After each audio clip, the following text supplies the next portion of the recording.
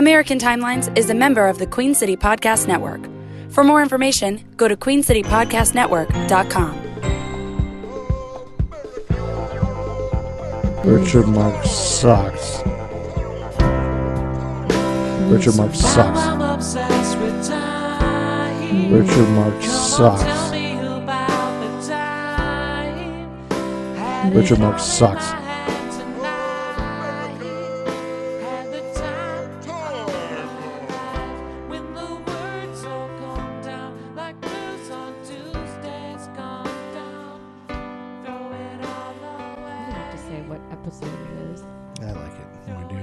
It's 46. All right.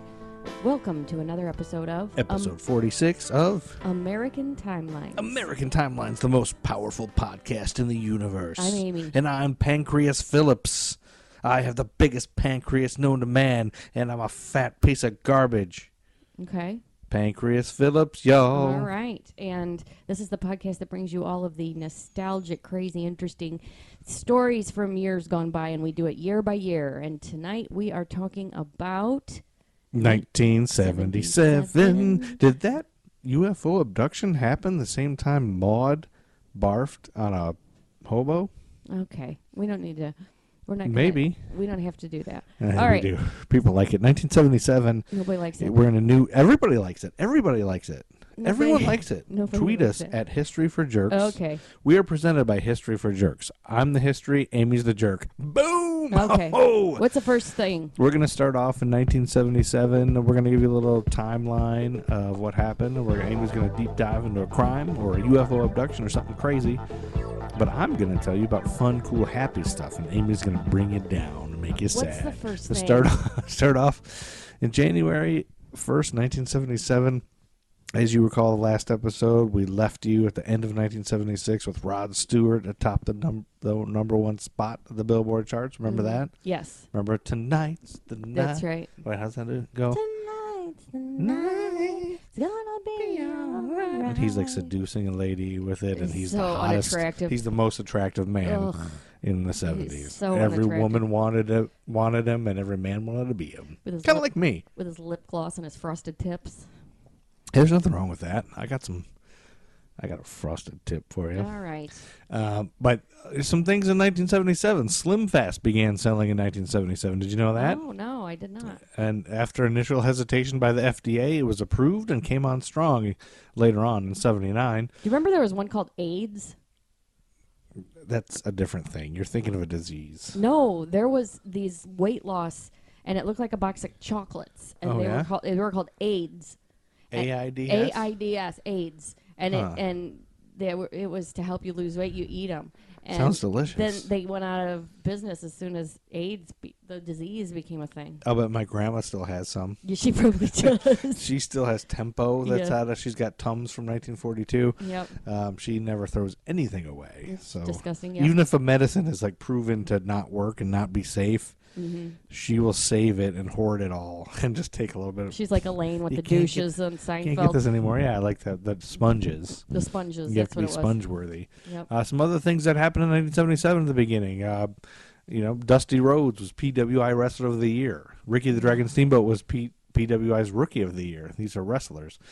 This is the year of the debut of Bad News Brown, Hulk Hogan, and Michael P.S. Hayes of the Fabulous Freebirds. All right. What else? What's next? It is the year 1977 is the year the EPT pregnancy test was available over the counter. Oh, wow.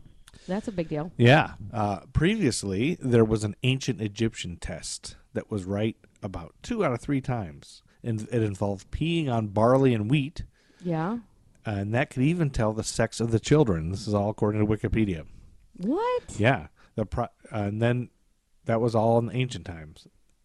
Way previously, but you made it sound like right before this test came out. There was nothing. All people did was pee on barley. That's what they did. There was nothing between ancient times and 1977 EPT.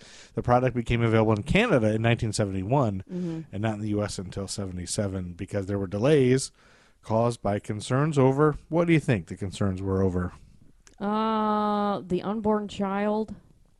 Sexual morality. And the ability of women to perform tests and cope with the results without a doctor. Women, because they need they that need a man to daddy tell figure. Yeah. them what's happening. And in the 70s, they're like, no, we can't. No. Oh God, it's so gross. Yeah, it's terrible. That's how things were. And then Things are gonna start going right back to where that was too. And that's the other. there's a group problem. that wants it to be that. Yeah. Headed up by Pancreas Phillips. That guy is misogynistic. All right. Luckily, I have killed that guy. He was here at the beginning, but I destroyed him. And my name is Joe. I'm Amy's husband, All right. and we're a happily married couple. Okay, we're done with that We're bit. we're so in love with each other. It's like our love never ends. And this is, you know what? This is our first podcast of the new year. Yes. Oh, it is. That's Yeah. right. Happy New Year. And we're a little late. We Happy New Year, everyone. took a week off to travel. Did some traveling, saw some family, had kids want us to kill ourselves in the car. Yes. Made us want to kill ourselves in the car, I should say.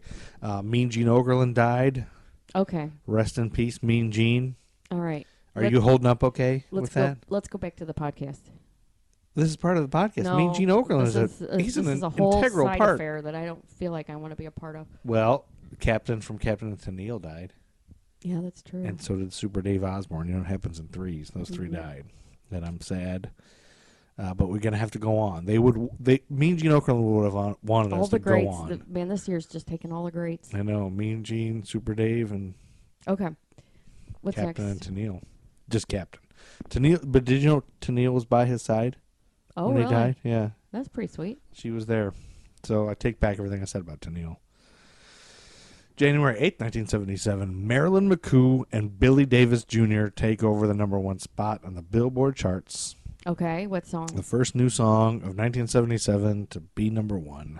What's it called? You don't have to be a star to be in my show. You don't have to be a star, baby, to be in my show. It's kind of a You weird don't song. have to be rich to No, be my that's not, girl. That, You you don't- ruined it. But what you're saying is Prince copied off of this. Probably. Okay, so a couple tidbits about Marilyn McCoo and Billy Davis Jr. They were married. Did you know that? No. They were a married couple. And they were both Fifth Dimension bandmates. They were in the band Fifth Dimension. Oh, I Did you know didn't that? know Marilyn McCoo was in that. Yeah, they're both former members of that. And this was off their debut album, I believe. Okay. The album was called "I Hope We Get to Love in Time." Mm-hmm. Became a crossover success, spending 6 months on the charts and soaring to #1 on both Billboard Hot 100 and Hot Soul Singles charts during late '76 and early '77. They were married, and guess what? What? They are still married. What? Yep. That's pretty McCoo, sweet. and here's what you chalk it up to. McCoo and Davis are both born-again Christians. And that's what we're all to chalk this up to? That's why they're still married. Oh, that's why they're still married. I see. July 26, 2009, they celebrated their 40th wedding anniversary. Pretty sweet. So Congratulations, kids. actually, this summer, it'll be their 50th. Oh, yeah. Because that was 2009. This is 2019. This will be their 50th wedding. If they're still alive, I don't know. I don't either. There's no way to find out. There's no way to know. There's no instant way to know. Yeah, there's no instant way. I'm sure they're still alive. Because they're born-again Christians. That means they'll never die. Marilyn McCoo is a member of Sigma Gamma Rho sorority. Doesn't mean anything to me. RHO? Is that Rho? Rho? It means nothing to me. Yeah, I don't know either, but we're going to get a lot of hate mail from the sorority sisters. Oh, for those saying sorority it sisters wrong. that listen. There's a lot of sorority sisters that listen to our podcast. Yeah. If you are a sorority sister and you listen regularly to American Timelines, if you are one of our 700-plus subscribers, please tweet us at History for Jerks and say, hey, I'm in a sorority, and then name your sorority, and then we'll do a whole tweet thing about it. You think that's going to work? Yeah. Yeah. And also check out the hashtag NYE with Grandma. I did a whole live tweeting of everything my grandma said on New Year's Eve. And it's interesting. Yeah, I sat with my 89-year-old grandma, and a lot of it didn't make Real didn't make things sense. she said. Nothing that was made up. No, nothing was made up. Some pauses were deleted for comical effect.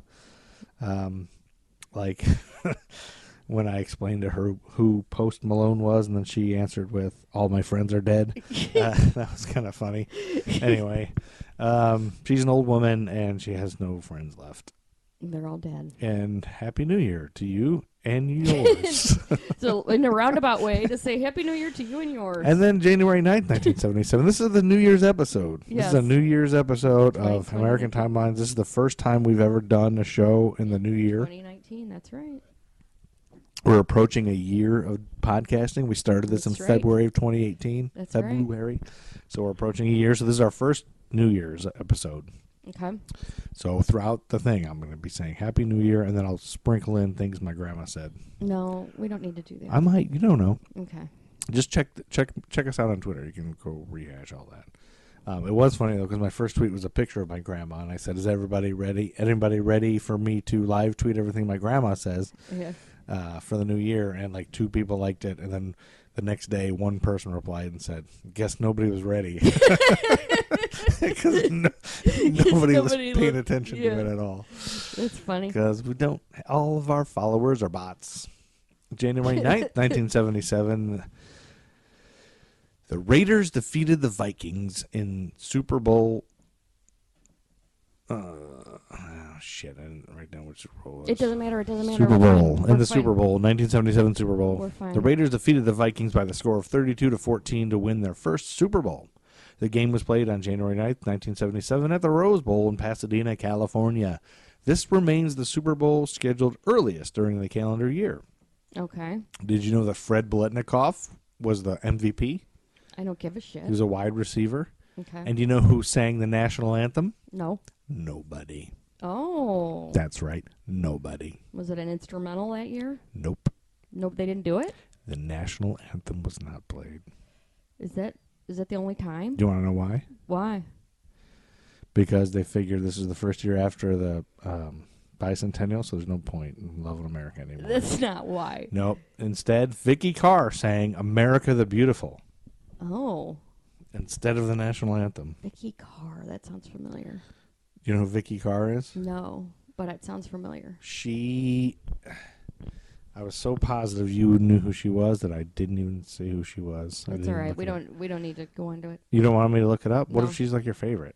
Anyway, America the Beautiful is what they play instead of the national anthem at every WrestleMania. Oh. Little tidbit of information there for you. Okay. Now I know. WrestleMania is the premier event in WWE. All right. What's Calendar next year. on the thing? What you gonna do, brother? Stop it. When Pancreas Phillips runs wild on you. January 11th, 1977, the number one show that year. You want to take a guess at what the number one show that year was? MASH. No. Oh. On this episode, on January 11th, the 2 stars of the show call in sick to take a day off of work and have fun. They go on a bike ride, they go to the park, and meet 2 men who they have a great time with until they're arrested for solicitation. Oh. I don't know. We're gonna do Laverne and it. Shirley. Laverne and Shirley called Yeah. in sick from the brewery. And they were arrested They were for arrested, yeah. solicitation. You can't date dudes. Wait a without- minute. For solicitation? Solicitation, Isn't that y'all. prostitution? That's what it is. So Laverne and Shirley Laverne are and Shirley got prostitutes. arrested for prostitution in an episode. Prostitution. Oh my god. Lenny and Squiggy's banging the hell out of Laverne and Shirley, y'all. That was a very special episode of Laverne Yeah, and Shirley. it was a very special episode. It was the entire episode was filmed from the waist down. You only makes saw it everybody. hard to act. no, it's actually. I mean, it was just the waist down of everybody, and it was just like A lot of hip action. a lot of action, swinging and around. grinding, and Lenny and Squiggy. All right. What's next? You got my Lenny stuck in your Squiggy. Anyway, Laverne and Shirley's a great show. I had a crush on both of them. Rest in peace, Penny Marshall. We lost her also right before the end of the 2018. That's so right. I think That's right. we need to do a moment of silence. No, we're not doing a moment for of Penny silence. Marshall. So Move it along. if you're listening to the podcast, Move it along, Larry. you might want to skip to the next vocal thing. So we're going to take a 25-minute No, we're not. moment of silence for All right. Penny Marshall. What's next? No, Penny Marshall. Say what you want. I think she was attractive. I'll say what I want. Say what you want. I think of Laverne every time you and I are intimate. Okay. You're basically Laverne without the L on your sweater. January 15th, 1977, Leo Sayer is triumphant and takes over the number one God. spot on the Billboard chart for about a week. Oh God, what was it? because we saw some of these. Yes. I know the There's song. controversy on this song. There's You controversy. make me feel like dancing. You make me feel like dancing. Gonna dance the night away. You make me feel. Now, if you hear us sing it, the way we just sang it, pretty cool right now, the way we sang it, especially me, you're going to think it's probably a cool dude that sang this song, Oh my probably a God. badass dude. Go ahead and do yourself a favor and look up Leo Sayer Oh and my a video God. of him singing this. It's basically, He looks like Screech. if you can imagine who would get their ass kicked by Arnold Horshack from Welcome Back, Kotter, Yeah. it's this guy. Yeah. Like, Screech and Horshack could both beat the shit out of this guy. But there is some controversy Okay. because this song was stolen From. by Leo Sayer. Stole it. Actually, it's the marketing. It's the record executives that stole it and gave it to Leo Sayer. Oh, okay. And this was explained on the February 13th, 2012 episode of TV One, or of TV One's original series Unsung. It aired an episode on Ray Parker Jr., in which he claimed he was the song's original writer, and he was playing the song on the piano, and an executive from Capitol Records heard it and tried to convince him to make a demo tape. But he didn't want to. And after the song came out by Sayer, Parker Jr. could not claim copyright infringement because he failed to make the tape. So he's saying that he- this producer came in and just from hearing it one time was able to go tell Leo Sayer how it went. I think so. That's what it sounds like. And Ray Parker Jr. I don't know. His whole about thing that. is like he's like, hey, yo, I'm not just the Ghostbusters guy. Yeah. Yes, I did the Ghostbusters, and I know it was awesome. The Right. Ghostbusters theme is great. Who are you gonna call? Yeah. It is the greatest thing ever. But that's not all I am. Yeah. I actually did this too. Okay. And then he also claims that the Beatles stole What? Come Together from No.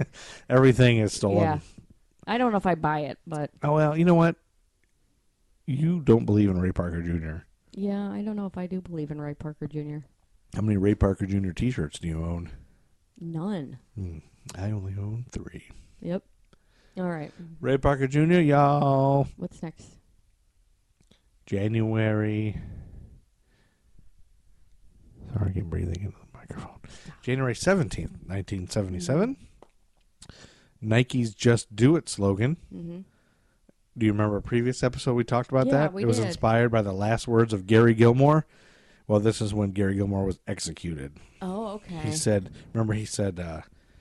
Let's do just, it. yeah, let's do it, or go, just kill me now. Yeah. Just kill me now, and they Pretty turned it much. to Just Do It. Yeah. He was executed by firing squad. Okay. And they changed it to Just Do It for Nike. But this was the day that happened. And then January 22nd, 1977, Stevie Wonder bursts onto the Billboard chart for 6 days with a song called I Wish. Oh, I feel like I knew it when I heard it. This is a great song. I mean, it's going to be hard for you to find a The Stevie Wonder song that's bad. Stevie Wonder song that I don't How think about is great. That's What Friends Are For? That's what friends are for good times That and bad sucks. times. I'll be on your side forever. I think Part-Time Lover's kind of shitty, too. Part-time lover. Well, you're a terrible person. I just, there's some of his... You go to hell. Some you of his get off my 80s podcast. stuff sucks. His 70s stuff is awesome. I just Some don't of his think I- 80s stuff sucks. I can't continue to work with you or be married to you if you're going to say stuff like that about Stevie Why are you Wonder. wearing your old glasses? My new ones are my car. Oh, God damn it. God damn it, you. And my new ones are, I don't know. Probably Stevie already Wonder scratched no. them. Stevie Wonder is great. Everything he's ever done is great, and you're a terrible person for not understanding. But this song is great. I sing. Well, that's what friends are for. I sing every day to one of my friends. I sing that song out loud to them. Thank God. That friend thanks God for you every day. Every single one of my friends. Not the same friend. It's always a different friend. My high school friends, we have a text chain going. Once a week, one of us will put the lyrics of that out to the other ones because we're such good friends. You're good buddies. Yeah, check that out, baby. You can't fuck with Stevie Wonder. Yes. Got it? Mm-hmm.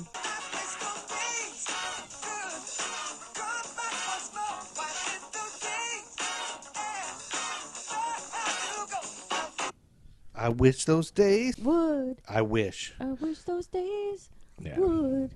Yeah, that's it. Dun, dun, dun. That's the song called I Wish. It was released in 76 as a single and included on the album Songs in the Key of Life. Written and produced by Stevie Wonder, the song focuses on his childhood from the 50s into the early 60s. That's a great album. I wonder if he says, I wish I could fucking see. Yeah, well. Because it sucks There's always that- being blind. There's always that fable that you wish you could see, and then he wakes up and he can see, and his voice is gone. And then he can't play Can't any sing music. anymore and play music anymore. And then he gets his wiener stuck Careful in a what you vacuum wish cleaner. Will Smith sampled I Wish for his 1999 hit Wild Wild West. Okay. The song is heavily referenced in Happy Feet Okay. and Animal Kingdom Let's Go Ape, whatever the hell that is. Yeah. Chris Tucker used I Wish as the intro to his first full-length comedy special, Chris Tucker Live. Okay. And the song is used in the opening of Cheaper by the Dozen, too. Alrighty then. You can kind of see that as like a opening Yeah. montage to a silly movie. Yes. And then January 23rd, the very next day, Pink Floyd's Animals album was released. Oh, that's a big deal, right? You know that album? I'm not a big Pink Floyd fan. Well, are you familiar with the fact that the progressive rock band Pink Floyd is tied, that they tied a giant inflatable pig to a power station as a publicity stunt? No, I didn't know that. You know how the album has like a giant pig on it? Like they at their concerts, they'd have big inflatable pigs. Oh, okay. And so they did this as a publicity stunt, and the pig broke free Okay. and floated over Heathrow Airport, where all flights had to be grounded to avoid collisions with the pig. That's pretty good. Hashtag pigs. No, we're not. We're not doing Pound sign pigs. In preparation for shooting the cover of the Animals album, plans were made to fly the 12-meter, 40-foot helium-filled balloon over Battersea Power Station on the first day's photo shoot. And they had a marksman prepared to shoot the pig down if it broke free. But what happened? However, that day the pig was not launched Okay. because they weren't ready, I guess. This is all according to Wikipedia, so it could be wrong. On the second day, the marksman wasn't present because no one had told him to return. Oh, somebody got fired. The pig broke free due to a strong gust of wind on the third day, gaining a lot of press coverage. It disappeared from sight within 5 minutes and was spotted by airline pilots at 30,000 feet in the air. Can you imagine that with the pilots? Like, oh, shit. There's a giant pig. Talk about highway hypnosis. They probably get some kind of version of that where all they see is clouds, and then all of a sudden here comes this pig. They probably had a heart attack. When pigs fly. Then Flo from Alice was like, when pigs fly. Oh, pigs fly. Now she's going to make love to Mel Sharples. Think of a new catchphrase. No, she probably told Mel Sharples, I'll have sex with you when pigs fly. And now pigs fly, so she had to have sex with Vic Tayback. It could be. Yeah, when pigs fly. Okay, anyway, flights were then canceled as that pig flew everywhere eastwards from Britain and out over the English Channel, finally landing on a rural farm in Kent that night. The pig was recovered and repaired for the resumption of photography for the album cover, but the sky was cloudless and blue, thus boring. However, the pictures of the sky from the first day were suitable. Eventually, the album cover was created using a composite of photos from the first and third days. That's where that. So now you can look at that album cover and know all that. Know all the history. So all you people who are just shoving pills in your mouth to listen to Pink Floyd and watch Wizard of Oz together. Yeah. All that LSD tablet people, just look at your album and know that flew away. Okay. Caused a problem. You didn't know that before that. No, I didn't. Never heard that. The More You Know. January 28th, 1977. That's my mom's birthday. Oh, well, guess who died on her birthday? Who? Guess who murdered himself on her birthday? It's a celebrity suicide death, y'all. Hey. Who commits suicide on my mom? Matt Truman, play the celebrity suicide death song. Music. We got celebrity suicide death theme music. All right, who is it? It's Freddie Prinze. Oh. He I'll shot have to himself. ask her. Freddie Prinze suffered from depression. I mean, she wasn't born on this day. No, but she... You think she remembers all of her birthdays? She might remember if something like that happened on her birthday. Freddie suffered from depression, which deepened in the weeks after his wife filed for divorce. Oh, bummer. On the night of January 28th, after talking on the telephone with his estranged wife, Freddie Prinze received a visit from his business manager, Marvin Dusty Snyder. Mm-hmm. You know who that is? Are you familiar with him? No. With Snyder looking on, Prinze pulled a gun to his head and shot himself. Yipe. Prinze was rushed to the UCLA Medical Center and placed on life support following emergency surgery. His family removed him from life support, and he died at 1 p.m. on January 29th, according to Wikipedia. I wonder if there was ever any talk that maybe the guy killed him. Do you know who Freddie Prinze Jr. is? Yeah. That's his son. Plays Fred on Scooby-Doo movies is pretty much all I know him for. That's his big claim to fame. Yeah. He's probably a bunch of other stuff. He was a heartthrob for a while. Yeah. But Freddie Prinze Sr. he's a groundbreaking comedian. He is? Yeah, he was like one of the first ever. You know how, I don't know if you know how on Johnny Carson, if you're a stand-up on Johnny Carson and you get invited to sit with him, you've made it. That's the shit. Most comedians are just like, oh, thank you, yeah, there you go, and that's it. Yeah. If he invited you to sit down, that means that was like your career would take off, and he was one of the first ones that. Oh wow. Was very young. It was like one of his first appearances, and Johnny Carson loved him so much, and it kind of made his career. And he was real young, so he sort of got fame early, and he became super well known. Chico and the Man, and all that stuff.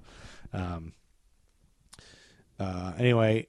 The death. Listen to this. In 1977, the death was ruled a suicide. Mm-hmm. However, in 1983, in a civil case brought by his mother, a jury found that his death was medication-induced and accidental. Okay. This enabled the family to receive a significant life insurance settlement. Because it wasn't suicide? So if you commit suicide, you don't get life insurance? No, you don't. Really? You do not. Yeah, you definitely do not. Your family does not. Yeah. Really? I never knew that. No, I've known that forever. He had a history of playing. Freddie Prinze had a history of playing Russian roulette to frighten his friends for his amusement. Mm-hmm. Although he made farewell phone calls to numerous family members and friends on the night of his death and left a note stating that he had decided to take his life, he did leave a note. She still got the settlement. Oh wow. Yeah, because she was able to convince them that it was because of medication, which it could be. Who knows? Yeah. But it's a lot of pressure to be super young and super famous like that. Right. And to be a comedian, they're all depressed. Name one comedian who's got nonstop hilarious albums. Like everybody's got like one that's pretty good. Well, and then not to mention they're all depressed people. Yeah, they're sad. I mean, to make it in comedy, you have to tour the world, tour everybody, be alone, and club night after night, being judged by people who just want you to amuse them. It's a sad, sad life. Happy New Year! Happy New Year. 2019. Yeah, it's gonna be great. Sucks. Everybody who makes you laugh is miserable and in pain. Probably. And all my grandma's friends are dead. Yes. She did say she had one. This is a funny joke. She said, I got to give her credit. She said, "Who's that?" on the TV, and it was Christina Aguilera. Yeah. So I thought, that's Christina Aguilera. She said, "Gesundheit." I think she was hoping it was a longer name, but still, she still got it. She's waiting for that.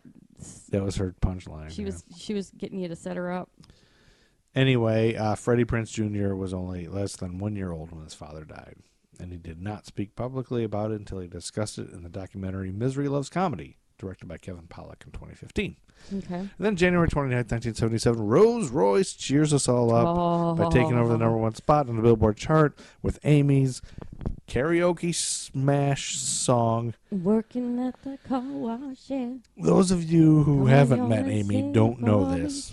But many people who do know Amy, this song makes them think of Amy because Amy has sang this song. What would you say? If you had to guess how many times you sing this at karaoke? Lots. 500? It's a crowd pleaser. It really is a crowd pleaser. People love the song. And everyone gains more respect for Amy when she sings it. But I still have friends this day that text me and say, "Tell Amy Car Wash is on. I just thought of her." That's pretty funny. So Car Wash this was the group's debut single. That's a good movie. I think it's a really good movie. It doesn't hold up, I don't think. When George was the last Carlin's time you watched it? Well, I mean it's over 40 years old, but I think I watched it probably 20 years ago. I don't know. I felt like it held up. I watched it when I met you, Yeah. probably. And George Carlin was in it, so that's always good. Yeah. I don't think it'll hold up. I don't It's know. just kind of like, there's a lot of the 70s movies, like Smokey and the Bandit and stuff, where it's just like, there's so many scenes and things that could be that don't follow the storyline. Yeah, it's just that's like, true. what is happening? Is this Yeah. part of the movie still? That's true. I thought it had like a poignant message, or there's a serious part to it. Is there? There's I like don't remember. There's like a plot line with one of the characters that's serious. Maybe it is. I just Yes. remember being like George Carlin walking around like he was a cab driver. I think a DC cab. No, he was. No, in he Car wasn't. Yeah, he was in Car Wash. Yeah. Richard Anyway, Pryor. this is their debut single, and one of the most notable successes of the '70s disco era. It's a theme of the 1976 motion picture Car Wash. Yes. It was Rolls-Royce's most successful single and the lead single from their debut album, the Car Wash soundtrack. Sweet. So, former Motown Records producer Norman Whitfield had been commissioned to record the soundtrack album for Car Wash, and he didn't want to do it, but he decided to for financial reasons, as well as the chance to give Rolls-Royce a disco funk backing band that Whitfield signed to his own label in 1975. Okay. The exposure they needed to become mainstream, but unable to develop a theme song for the film. Inspiration finally struck Whitfield while playing a game of basketball, and he allegedly wrote his first draft of Car Wash on a paper bag from a fried chicken eatery. Ha. How cool is that? That's pretty good. The resulting song set the mood and tone for the comedy film. A little bit. I bet it's true. You think? Yeah, just like, well, you got Sylvester Stallone using a big pen writing out Rocky on a napkin. Yeah. Actually, he wrote the first draft of Rocky on his penis and balls. All right.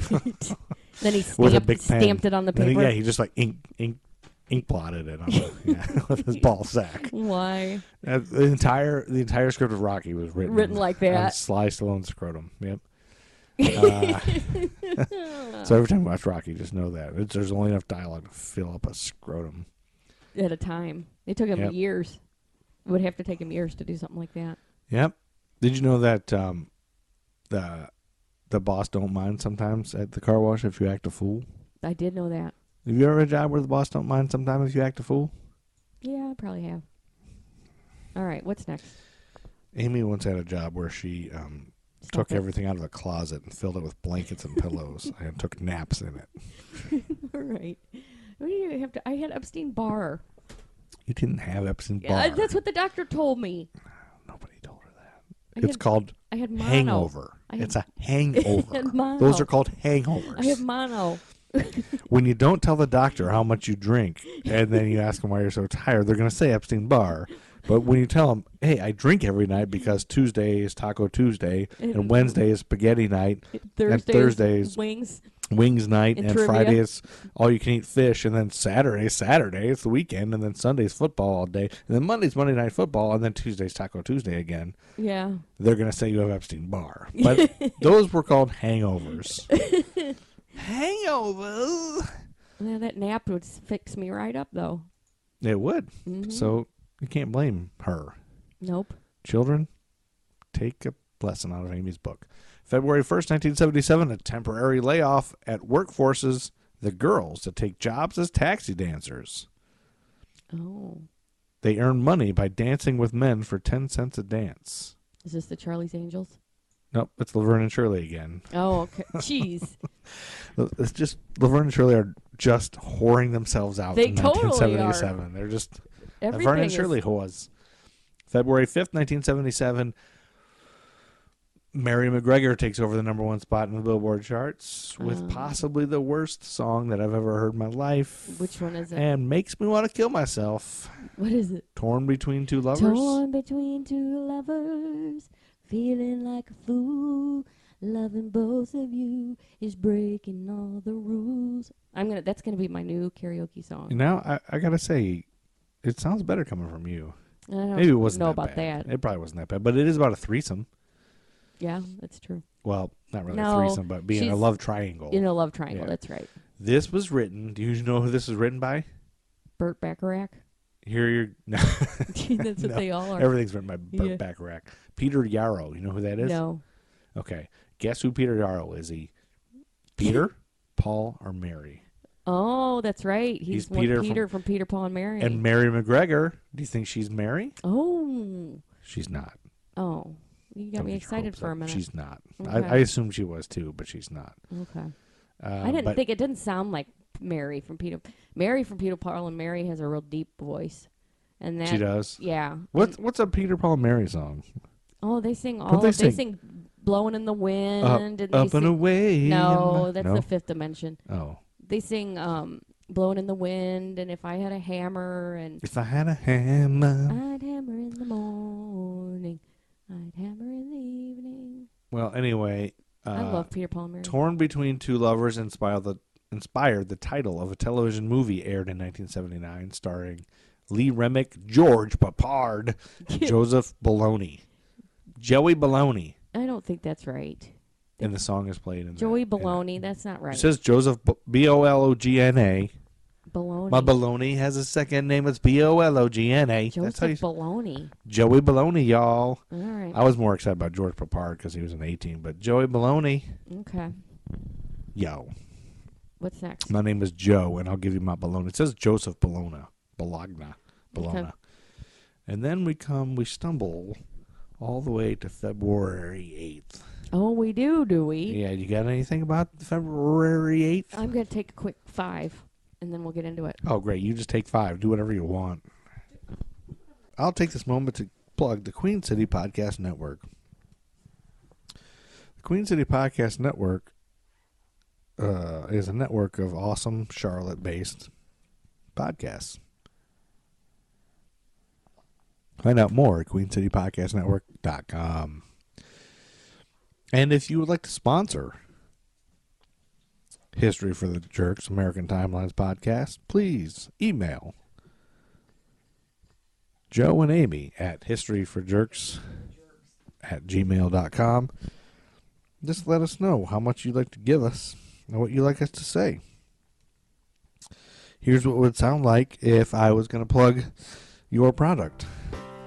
While I record a podcast, I get thirsty for delicious IPAs. I like tropical, juicy, smooth New England style beer.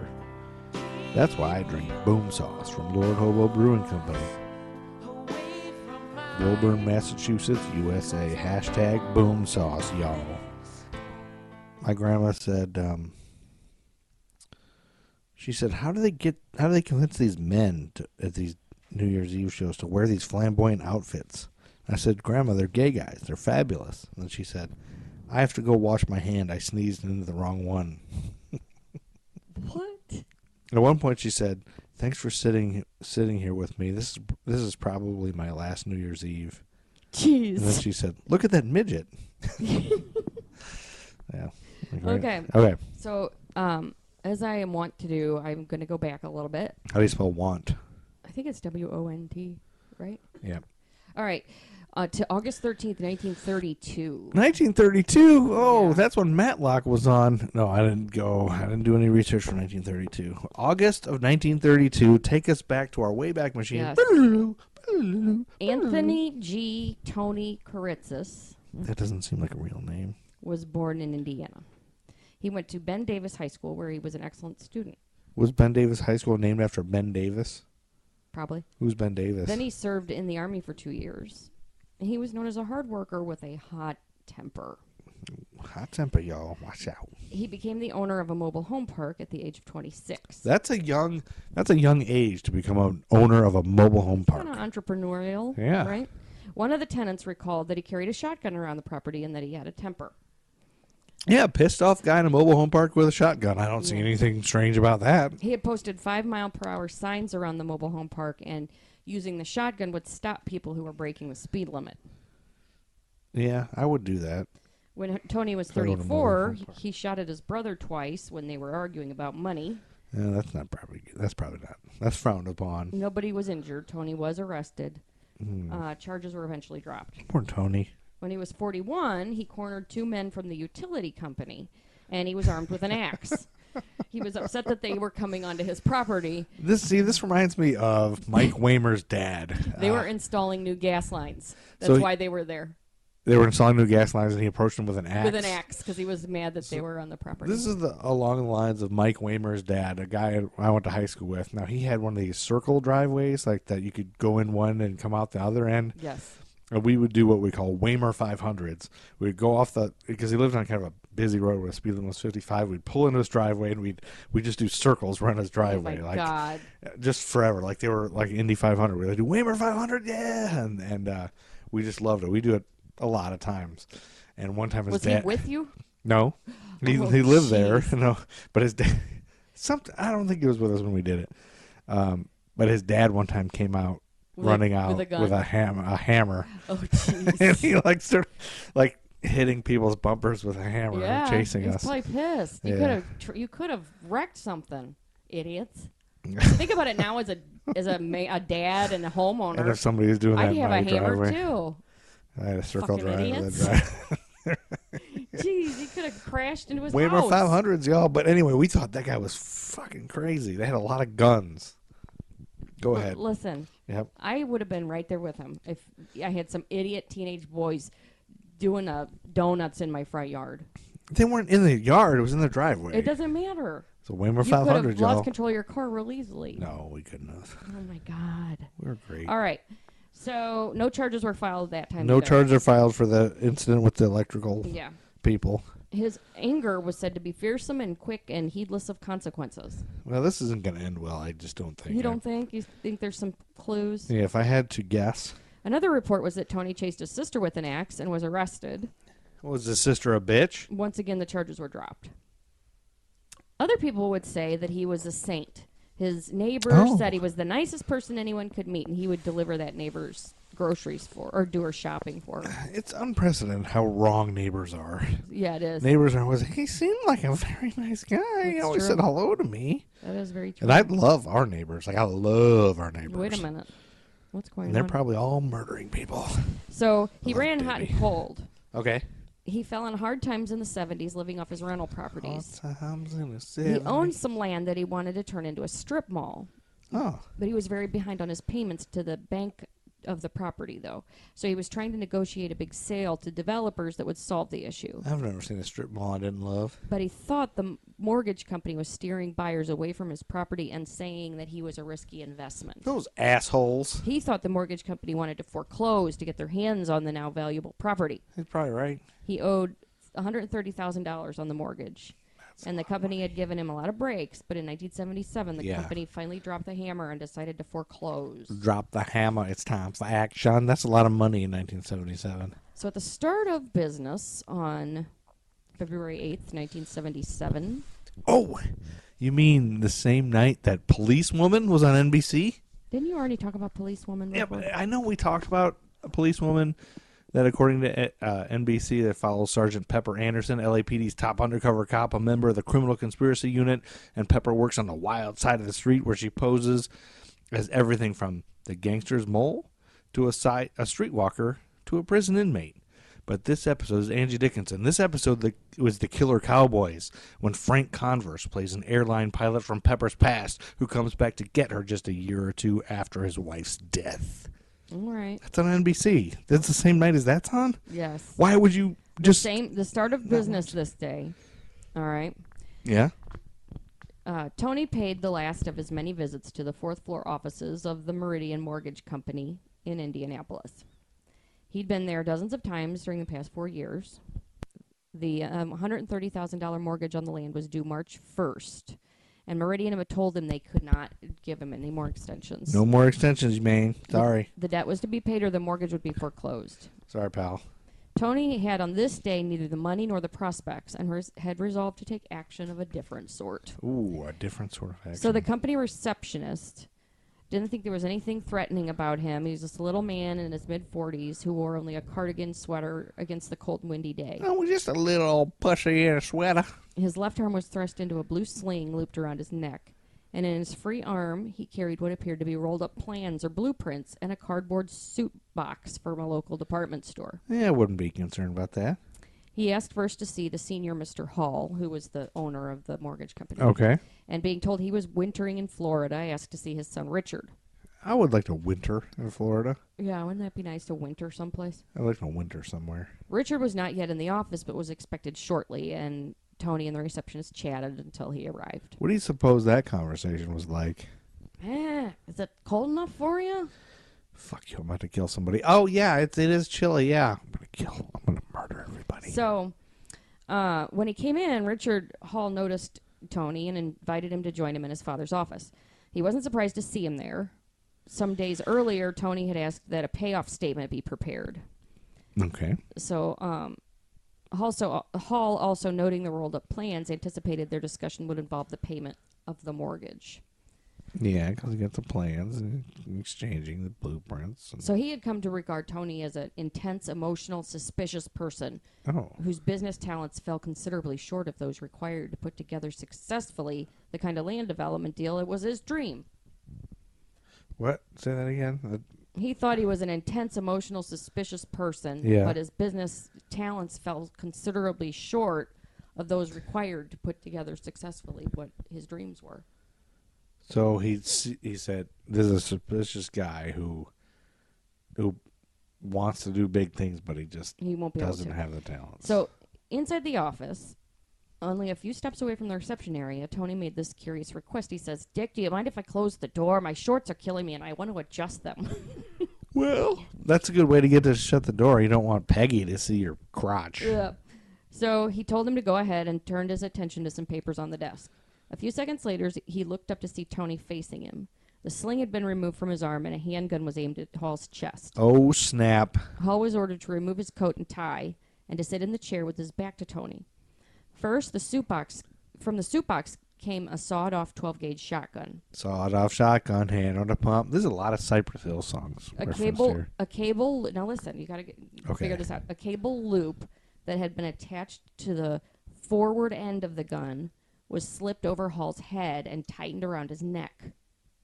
Okay. The stock of the gun had been sawed off and shaped like a pistol grip. Okay. A cable attached to the trigger led through a hole drilled in the rear of the trigger guard and formed another loop that Tony put around his own neck. So basically, if Tony were to fall, or if anything happens to Tony, that gun will go off, and it'll shoot. It's aimed right at him. Right at his head. In his head. Okay. Okay. Now, I'm sure he had explained this. Like, hey, I got this rigged up so that if anything happens to me, yes. So he reached for the telephone and dials 911. Who does? Tony. When the dispatch answered, these were his instructions. Now, I want you to send 2 police officers to this address, and I'll tell you when you call. I'll tell you what you can tell them. Now, wait, hold on. This voice is too sexy. I'm getting too... Stop. No. Do more of a gross guy that I don't want to make sweet look. All right. I've got a 12-gauge sawed-off automatic shotgun. I've got a dead man's line on the trigger. There's 3 shells in the fucking gun. There's 1 in the chamber and a man with the gun on his neck wrapped around it with a cable that's holding a fucking safety in his hand. And if anybody yanks on me, yanks the gun, makes a false fucking move, he will die right here. Now, I know they'll do anything to save this man's life because everybody thinks they're going to think that I'm a madman, me, a deranged motherfucker. Well, I ain't. I'm mad at these motherfuckers trying to take everything that I've got. Actually, that's pretty good. In hindsight, that was a good voice, and I don't want to have sex with you at all. Okay. But I'm still a little confused. So, Tony stays on the phone for over a half an hour. And he's told them he's got this guy in there, and he's got it rigged so that, just so I understand this again, there's it's called a dead man's line. It's got a name. I guess it does. Like that's a thing people know? Yeah, I guess it is. So he's got it wrapped around so that the gun is just sitting somewhere. No, the gun. Tony's holding the gun. He's holding the gun towards the guy's head. And it's attached around his neck with a wire. Around Tony's neck. On both their necks. Both their necks. Yes. Why is it on the other guy's neck? Because to keep it aimed at his head. Aimed at him, so so if he lets go of it, it'll still shoot him. I think. I don't know. If he falls down. I don't know. You'll be able to see. You'll see. It's just confusing. Okay. So he stays on for over a half an hour with the 911. All right. He was trying to make sure no one would interfere with him as he, according to his plan, moved his hostage from the office to his apartment a few miles to the west. Okay. Why wouldn't he just do that and then call 911 if he didn't want anybody to interfere with him yet?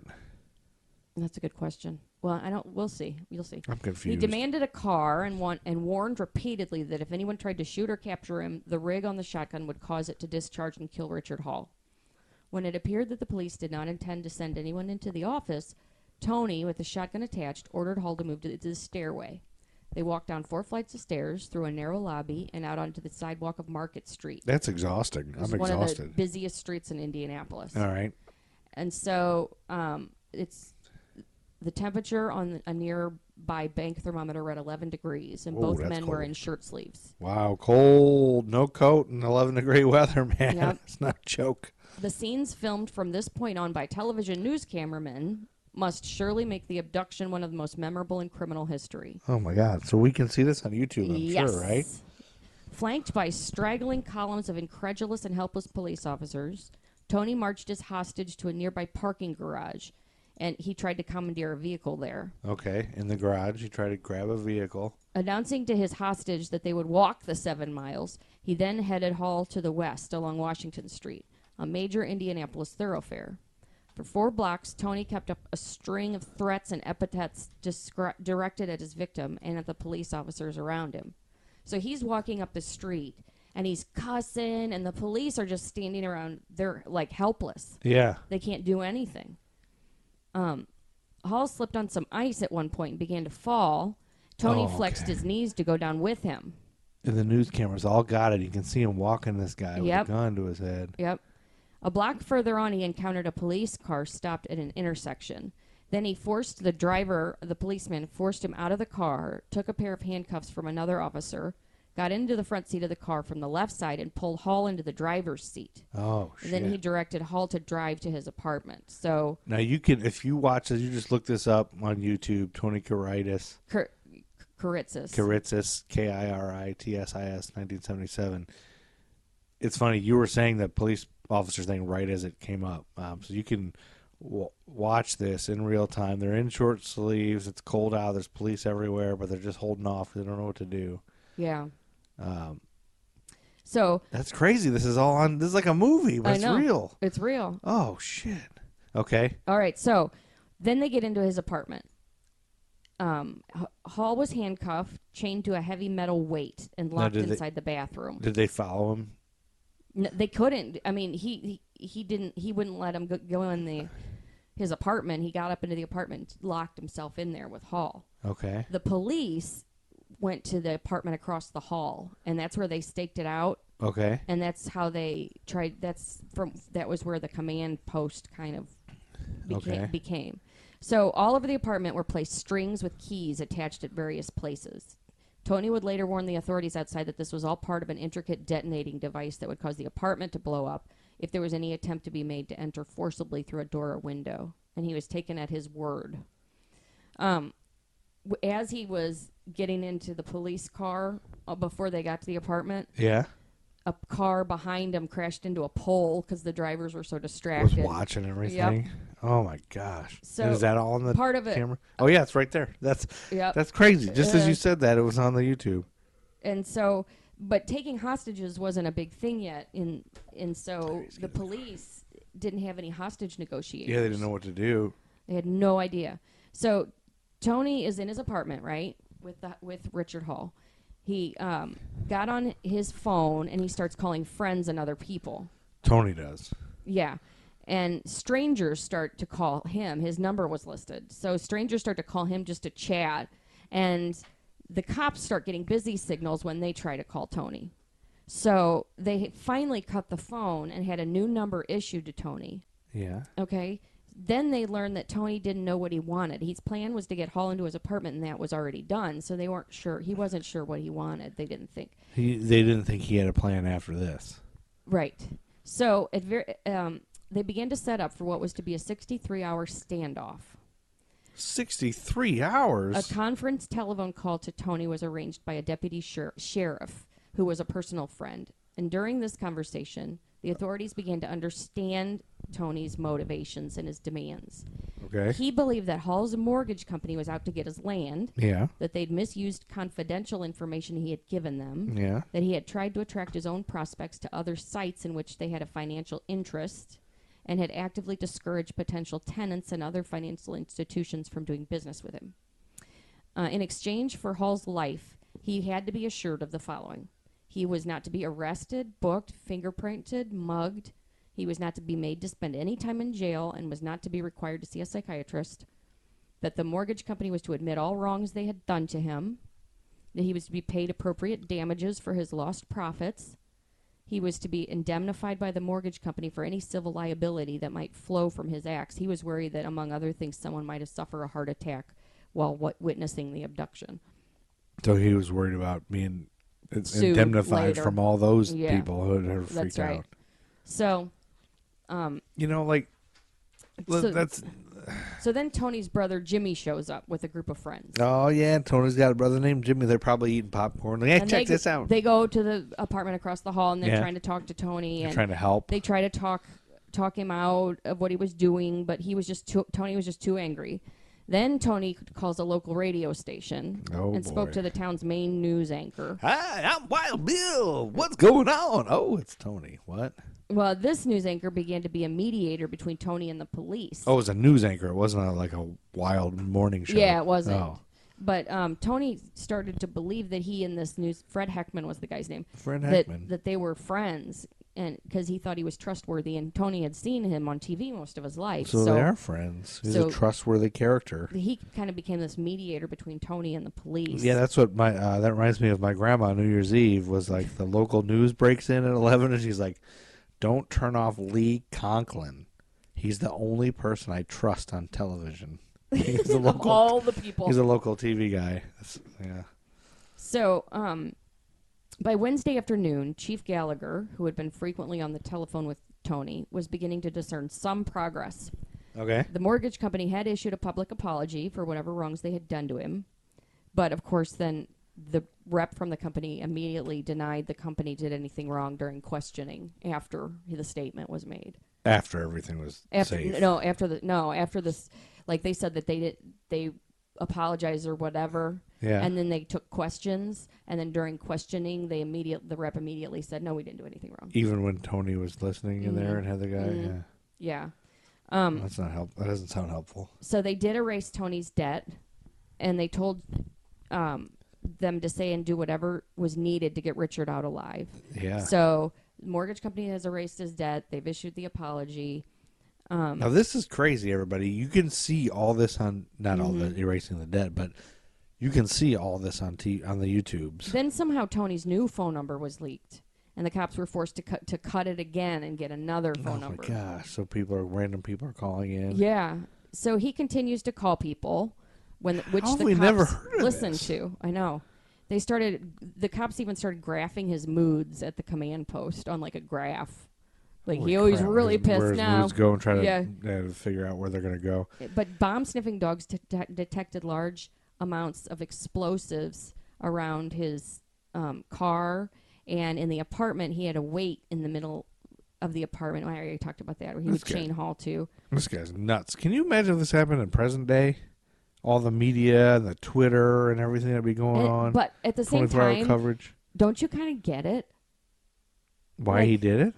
Like Or how he he's did like the little man being pushed around by these big fucking companies that think they can just fuck you over. I don't know. He owned a goddamn mobile park by the time he was 26. I'm just saying. I would never do it, but I kind of get it sometimes. I mean, They just buy you out and take your like, land and do whatever. he was facing You're like short on your financial payment. ruin, Yeah. and there's no, Yeah, I think most of us are like us, where we're like one major debt from just being broke. I mean, like right. we That's have right. so many bills, like, we can't pay them all. Like, Right. So anyway, Anyway. late Wednesday afternoon, February 9th, Tony heard a radio broadcast from an on-the-scene reporter. February 9th, late afternoon, Yes. February 9th. You mean the same day that NBC, according to IMDb, aired Tales of the Unexpected? Ooh, that sounds like a good one. It sounds like a good one, but it was an anthology series presented stories of suspense, mystery, and science fiction, usually with some sort of twist ending, starring William Conrad, David Burney, and Bill Bixby. This episode was The Mask of Adonis. An isolated medical clinic boasting a fountain of youth treatment attracts the attention of film producer Alexander Rush. When he witnesses another patient age rapidly, Rush learns that the price of eternal rejuvenation may be more than he's willing to pay. God, that was so boring. Boring. I read it awesomely. No, that was really boring. You know So, what? Well, February 10th will be way better. February 9th, Tony was heard a on. radio broadcast All that from was an on in the on-the-scene background. reporter that the bomb squad was readying some mats and other equipment, and that this might signal an attempt to break through the walls of the apartment. Oh, he's like, oh, it's capture going to Tony be and rescue Hall. So he is infuriated. This guy's pissed. And you watch this YouTube video, According he just looks like a guy you don't want to get pissed off. Yeah. He looks like Joe Pesci, kind of. Yeah. According to Hall, he became angrier than he had even been during the abduction itself. And so he's on the brink of losing control at this point. So And he's not losing control because he's so excited and he No. thinks he likes it. no. he's I'm about to lose pissed. control, and I think he's So pissed. then there's a quick succession of telephone calls. First, Tony called Chief Gallagher at the police command post, cursing and claiming he was going to blow up the building and kill Hall. He demanded Gallagher come to the apartment and that his brothers, because his brothers had just left, and slam the receiver down. Attempts by Gallagher to call him back and calm him down were unsuccessful. Then they get Fred Heckman back involved, Fred Heckman is the lifesaver, baby. and they get the You're news welcome, director baby. to come, and he becomes the mediator. Come on, So tease, then Fred Gallagher Heckman. calls Tony again and told him the authorities were ready to discuss immunity. So he refused to discuss it. So then they Hold on. Is that a helicopter? No, it's a Trans Am. Or those guys with those No. Trans Ams. Okay. Okay. So he tries to get him to discuss immunity again, and he refuses. At this point, an old friend of Tony's, who had been among those in the apartment across the hall, Yeah. offered to call and tell him about the immunity. His friend's voice had the desired calming effect, and he read the immunity agreement to Tony, Hey, baby. telling him that it was the most legal-looking document he had ever seen. This is a very, very legal So document, then, baby. 2 lawyers show up to represent Tony. Okay. Lawyers. Nobody likes lawyers. They were told the immunity deal was for real, that Oh. Tony got immunity. The lawyers were? So they believed it. They believed it. All right.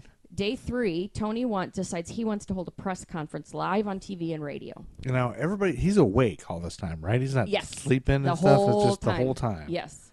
So supposedly there was... People go crazy when they don't so sleep for 3 days. he wants a press conference live on TV and radio. Oh, boy.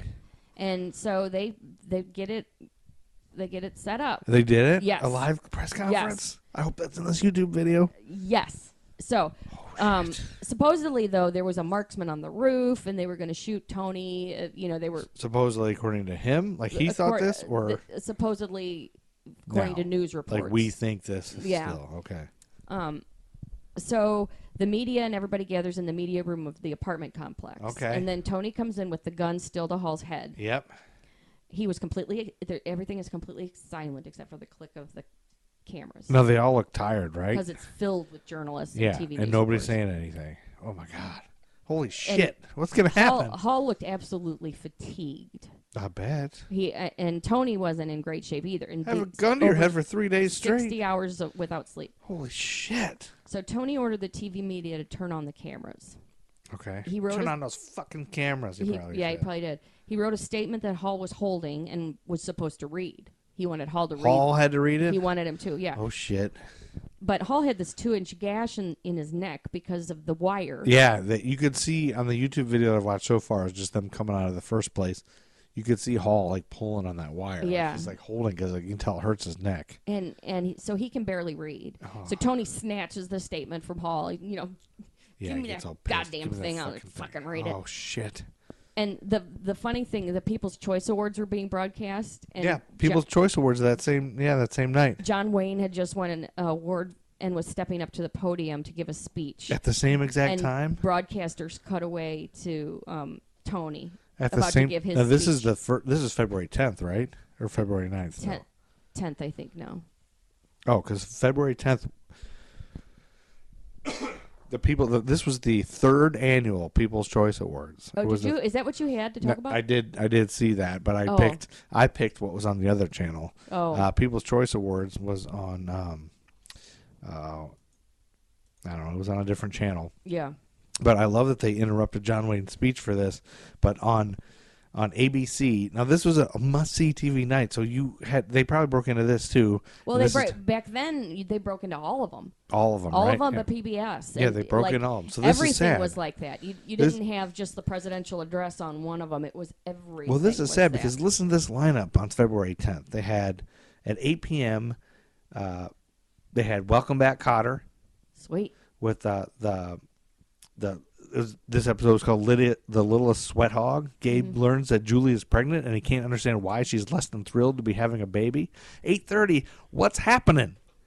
Okay. What's happening is the greatest show on television. A trio of black youths learn about life, love, friendship, and credit cards, gambling, and a variety of other things while growing up in an inner city.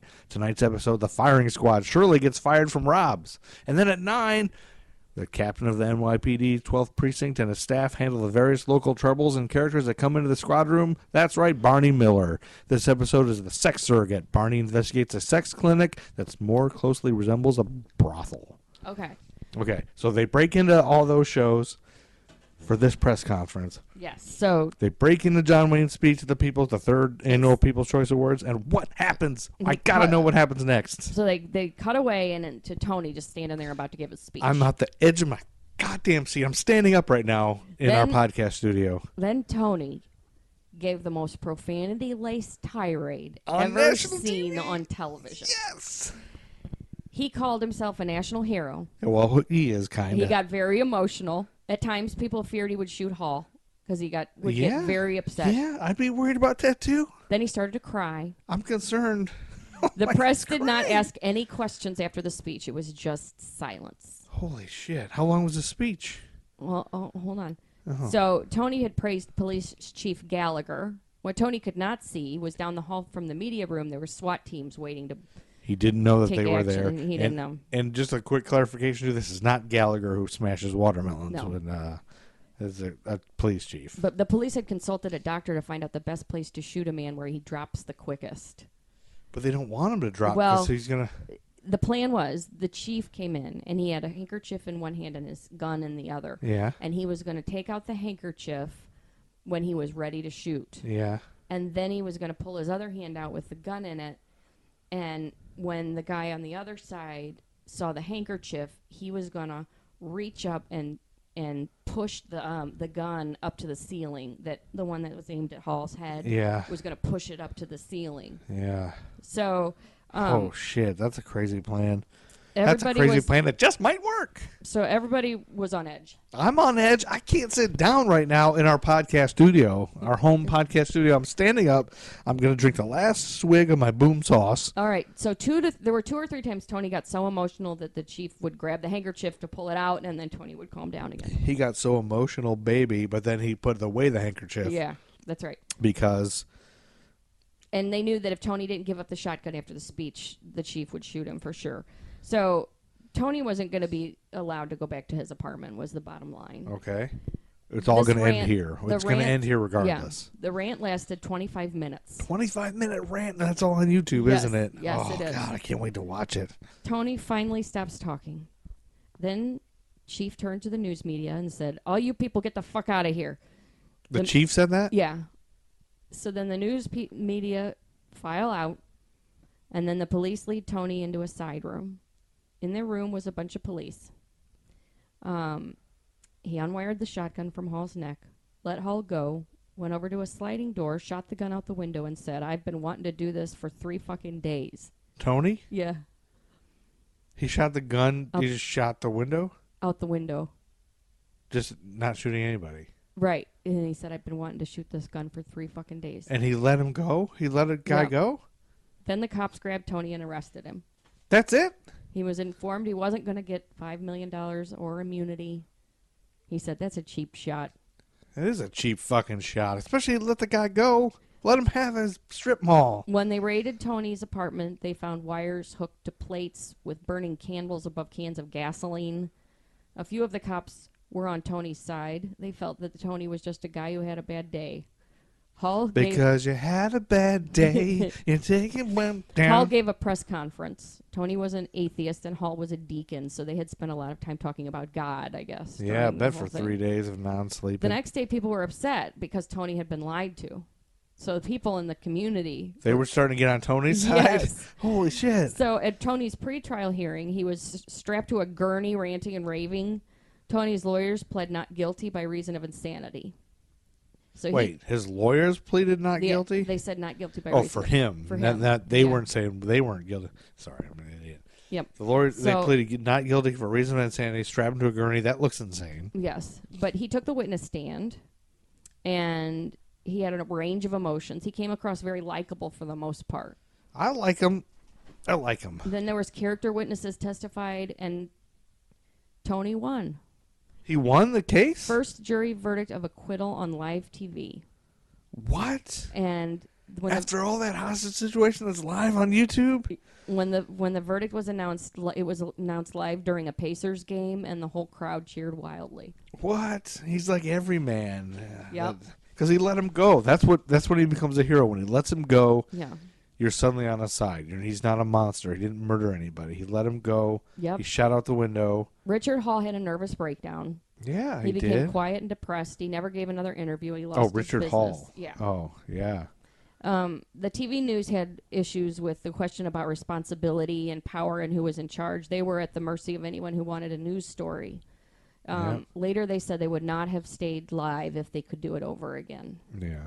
And then that brings us to the 1997, January 22nd, 1997, when Republican Bud Dwyer killed himself live on TV. Yeah. And that was actually not carried live. It was 97, wasn't it? It was 97. I know we talked about it a long time ago, but it was not carried live because of Tony Kuritzis. Yeah, they cut away because of that. But several news stations chose to air the footage in its entirety throughout the day, even though they knew. That's why you can see that on YouTube. And that also happened to be a snow day.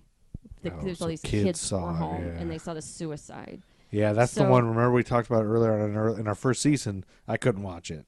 Yeah, I looked away every time. I tried to watch it, and I couldn't. I'm glad. Yep. I don't want to see that. So Tony died, and he was a car sale. He went back to being a car salesman. Yeah, that's probably after good. that. He got on medication. I think I bought a car from that dude. He died in 2005 of natural causes. Where did he die? Did he go to Illinois? Remember we bought that? Say. Remember we bought the Hyundai Sonata? I think it was Tony. It was from Tony. Richard Hall still lives somewhere in Minneapolis.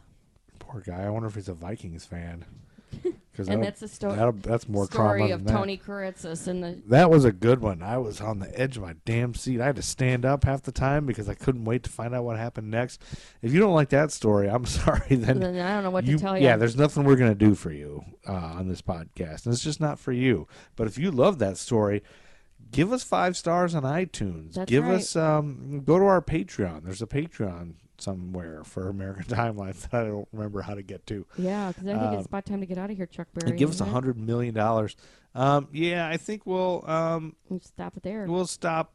I don't know. I guess we could mention that Manfred Mann's "Blinded by the Light" became the #1 song on February 19th. Revved up like a douche. Is he saying a douche? Yeah, so that's what I think with that song. Revved up like a douche in a butt. I always thought it was. It's commonly heard as wrapped up like a douche, but the lyric is actually a reference to a hot rod deuce coupe. So they say revved, not wrapped up, revved up like a deuce. And, it's originally Bruce Springsteen sang the song, and it's cut loose like a deuce when he sings it. Well, but it sounds like they're saying douche. Wrapped up, so Bruce Springsteen. Do they know that it sounds like they were saying douche? Probably. But Bruce Springsteen, he originated it. Okay. The original "Blinded by the Light." It was Bruce Springsteen. Did? Yeah, I didn't know that. And he says "cut loose like a deuce," and they changed it to "revved up like a deuce," and it sounds like "wrapped up like a douche." But Bruce Springsteen, he was fond of classic hot rods, so he likes revving up on a deuce. And why he said "cut loose like a deuce," another runner in the night. But he joked about the controversy, claiming it was not until Manfred Mann rewrote the song to be about a feminine hygiene product that it became popular. So he loves that it sounds like "wrapped up like a douche." I've listened to it so many times. It definitely sounds like "wrapped up like a douche." But that's what I mean. Like in playback, they had to listen to that and know that it sounds like there's an SH sound at the end of that. But if you listen to it if you in your mind, if you think you want to hear Wrapped Up Like a Douche, you'll hear it. If you think Revved Up Like a Deuce, you can hear that too. It's just like the Grover. It's the purple dress, blue dress, or whatever. Yeah, well, the hell there's that the current, was. the new one is the Grover. Did you hear about the No. Grover from Sesame Street? You didn't hear this? No. I played this for the kids, and the kids and I all did this, and my mom, while we were at home. There's a Sesame Street episode where Grover says, he says, I think that's a great idea. But if you listen, it sounds like he says, I think that's a fucking great idea. But he says, I think that's a great idea. I think it's a fucking great idea. No, I don't know. And if you play it, and I can hear both, and it's whichever one I think about, I consciously think about before I listen to it, I hear. What do so the I can kids hear it both ways. The same thing for the kids. My mom and the kids couldn't hear the F word until I told them, until I like lip synced where the F is, and then they could hear it. Really? Yeah. So that was the big controversy over the Christmas break, was the Grover Sesame Street controversy. Great. Did he say the F word? Did he not say the F word? I'll hear about that at school. Yeah, and you will listen to it, and everyone listening to this now, it's old hat. They've all listened to it already. Yeah. And some say, oh, I can only hear F, and some say, I can't hear it at all. Yeah. So nobody could hear it until I would like show them where it is, and then, oh, geez, now we hear it. But what I find is whichever one I think about. It's right. Like, anyway, so it's just like that. I think that's where the Wrapped Up Like a Douche is the same thing as that. And then, I think we should just finish February because I just got two more and they'll start with March. How about that? Okay. February 22nd, Shirley wins a honeymoon vacation in a fancy hotel, and she and Laverne decide to take advantage of it. And Carmine poses as Shirley's husband, and they sneak Laverne in. But after Carmine leaves, the girls quickly find out the hotel is intent on getting as many publicity photos of the married couple as possible throughout the vacation. Why are we doing Laverne and Shirley episodes the whole time? And then February 26, 1977, the Eagles take over the number one spot with New Kid in Town. Do you know that song? Yeah. Do you care about it? No. Everybody's talking about the new kid in town. It was written by Don Henley, Glenn Fry, and J.D. Souther. Not one of their best ones. Yeah, so there's a little controversy about this. The song was rumored to be about Bruce Springsteen, who was gaining fame when the song was written. Oh. Like everybody's talking about him, but he's not that great. But Souther has denied that. Okay. It's about the fleeting, fickle nature of love and romance. It's about the fleeting nature of fame, especially in the music business. We were basically saying, look, we know we're red hot right now, but we also know that somebody's going to come along and replace us, both in music and in love. Oh. And with that, that's the end of our first episode. Note. Isn't that sad? The poor Eagles knew they weren't going to be great forever. Well, in love, what are they trying to say? That you're always going to be replaced? Well, yeah. I mean, the Eagles. In love? They knew that someday somebody would say, "Oh, are you Glenn Fry? Are you Steve Winwood?" Nobody can tell the difference. No, in fame, but they said in love. Well, it's sexually too. Their wife would be like, "Oh, get out of here, Steve Winwood." It's You're not Steve morbid Winwood. Thought. I can't tell the difference between Don Henley, Glenn Fry. You're all the same in bed. Speaking of in bed, it's time to go to bed. It's time to go to bed. Oh fuck! Get out of here, Chuck Berry. Chuck Berry's back. Well, that's the end of episode 46. Our first episode in 1977. Thank you for being with us. Our first episode of 2019. We love you. Happy New Year. And I leave you with this quote from my grandmother on New Year's Eve. She said, "It better be a fucking good one." Grandma said, "Who is that?" And I said, "Grandma, that's Macklemore. He raps that it's okay to be gay." And Grandma said, "I used to mash potatoes with my bare toes." What? That's what she said. Ew. And then she said, I said, "Grandma, did you ever sing on stage?" And she said, "No, they don't even let me sing in the audience." Yeah. Boom, boom, Grandma.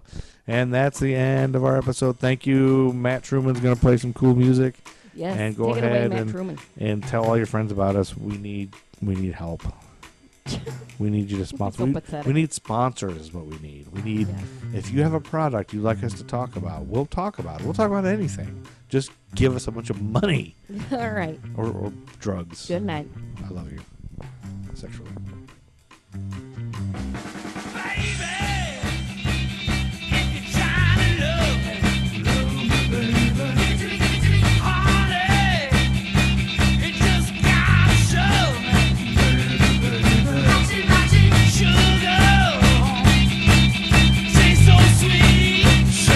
Baby,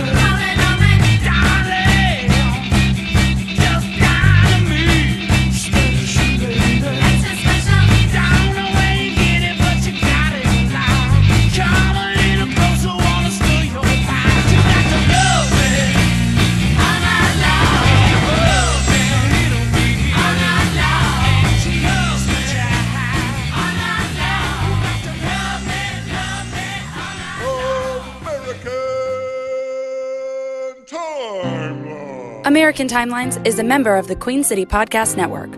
For more information, go to queencitypodcastnetwork.com.